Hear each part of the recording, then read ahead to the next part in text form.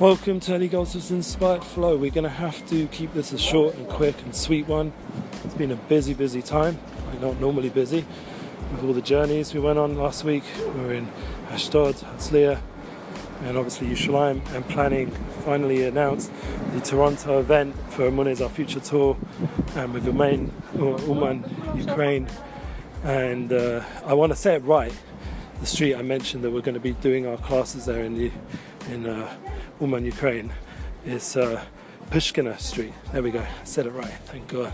Yeah, I was a little bit maybe dyslexic when I was a kid, on some level, so I always have to work on my pronunciation. I was speaking out to a very confident, successful friend of mine who surprisingly also told me he had this issue, and that's one of the reasons I've noticed very careful with his words. It's actually turned it into a very good trait, and that's what really these 9 days that the Jewish people are in right now is about, turning around something that wasn't so good. I'm actually walking those same streets I walked with him not so long ago, Rochav Shiloh in Nachlot, heading to a bris for Nissan Black. Lianora Baruch Hashem, Mazel Tov to him and his family, and I'm on the road, so it's a little bit noisy again. I apologise for last week's class, or whatever you want to call this podcast. It was not the best mic, I didn't realise, and I didn't have time to redo it. And that's just how it is right now. Ratz B'Rishus, running with permission. It's like a crazy time before the end of year, and we've got to do as much as we can in a as good way and innovative and professional way as possible, but we've also got to overlook sometimes when it doesn't work out and just make the best of it. That's life.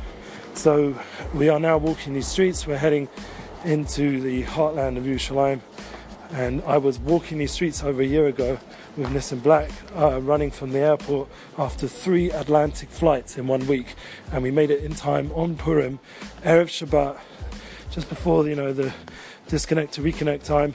We're flying in after 3 Atlantic flights to his son's bris.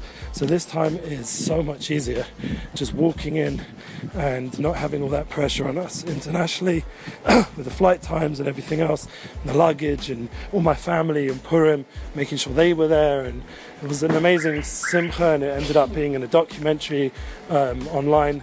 And this year, I don't know if there's any documentary, I'm sure there'll be media there, but anyway, Rav Shalom Morish for sure will be there. And we're just walking into Nachlot right now, so we want to keep this like easy and smooth, so I don't want to get lost. My main point is that we are in Sefer Devarim. We are in a time of difficulty, seemingly.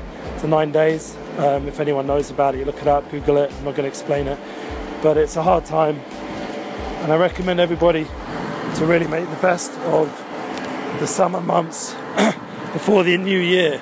It's really important to make use of this special time period we are in, and not to get distracted by all the noise, as you can hear around me and in the world, and to really home in on preparing the best you for the new year. As Gedalia Fencer said, I'm going to talk about it in my Emunah Our Future classes this week, about how Chatzot, the Midnight Rabbi, was a big part of my identity in the streets of Jerusalem as I'm walking now in the daytime, midday Rabbi.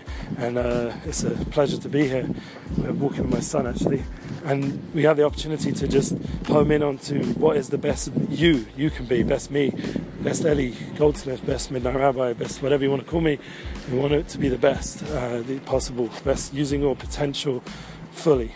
And that point of using potential fully is the key to being effective and successful in life, and will be the key to getting all this sorted out together. So I wish everybody a purposeful week. Find out what your potential is as much as you can through inner reflection, either in midnight or whatever time works for you, and use prayer as an important internal tool to find yourself more and more and tune into the truth of your soul. And with that ability, you'll be able to be more effective and successful, and it will be the climax of these summer months will be useful, and turn around any of the pain that's going on around and around into joy and happier world and self. And that will be the key to the personal redemption, to the final redemption. Amen.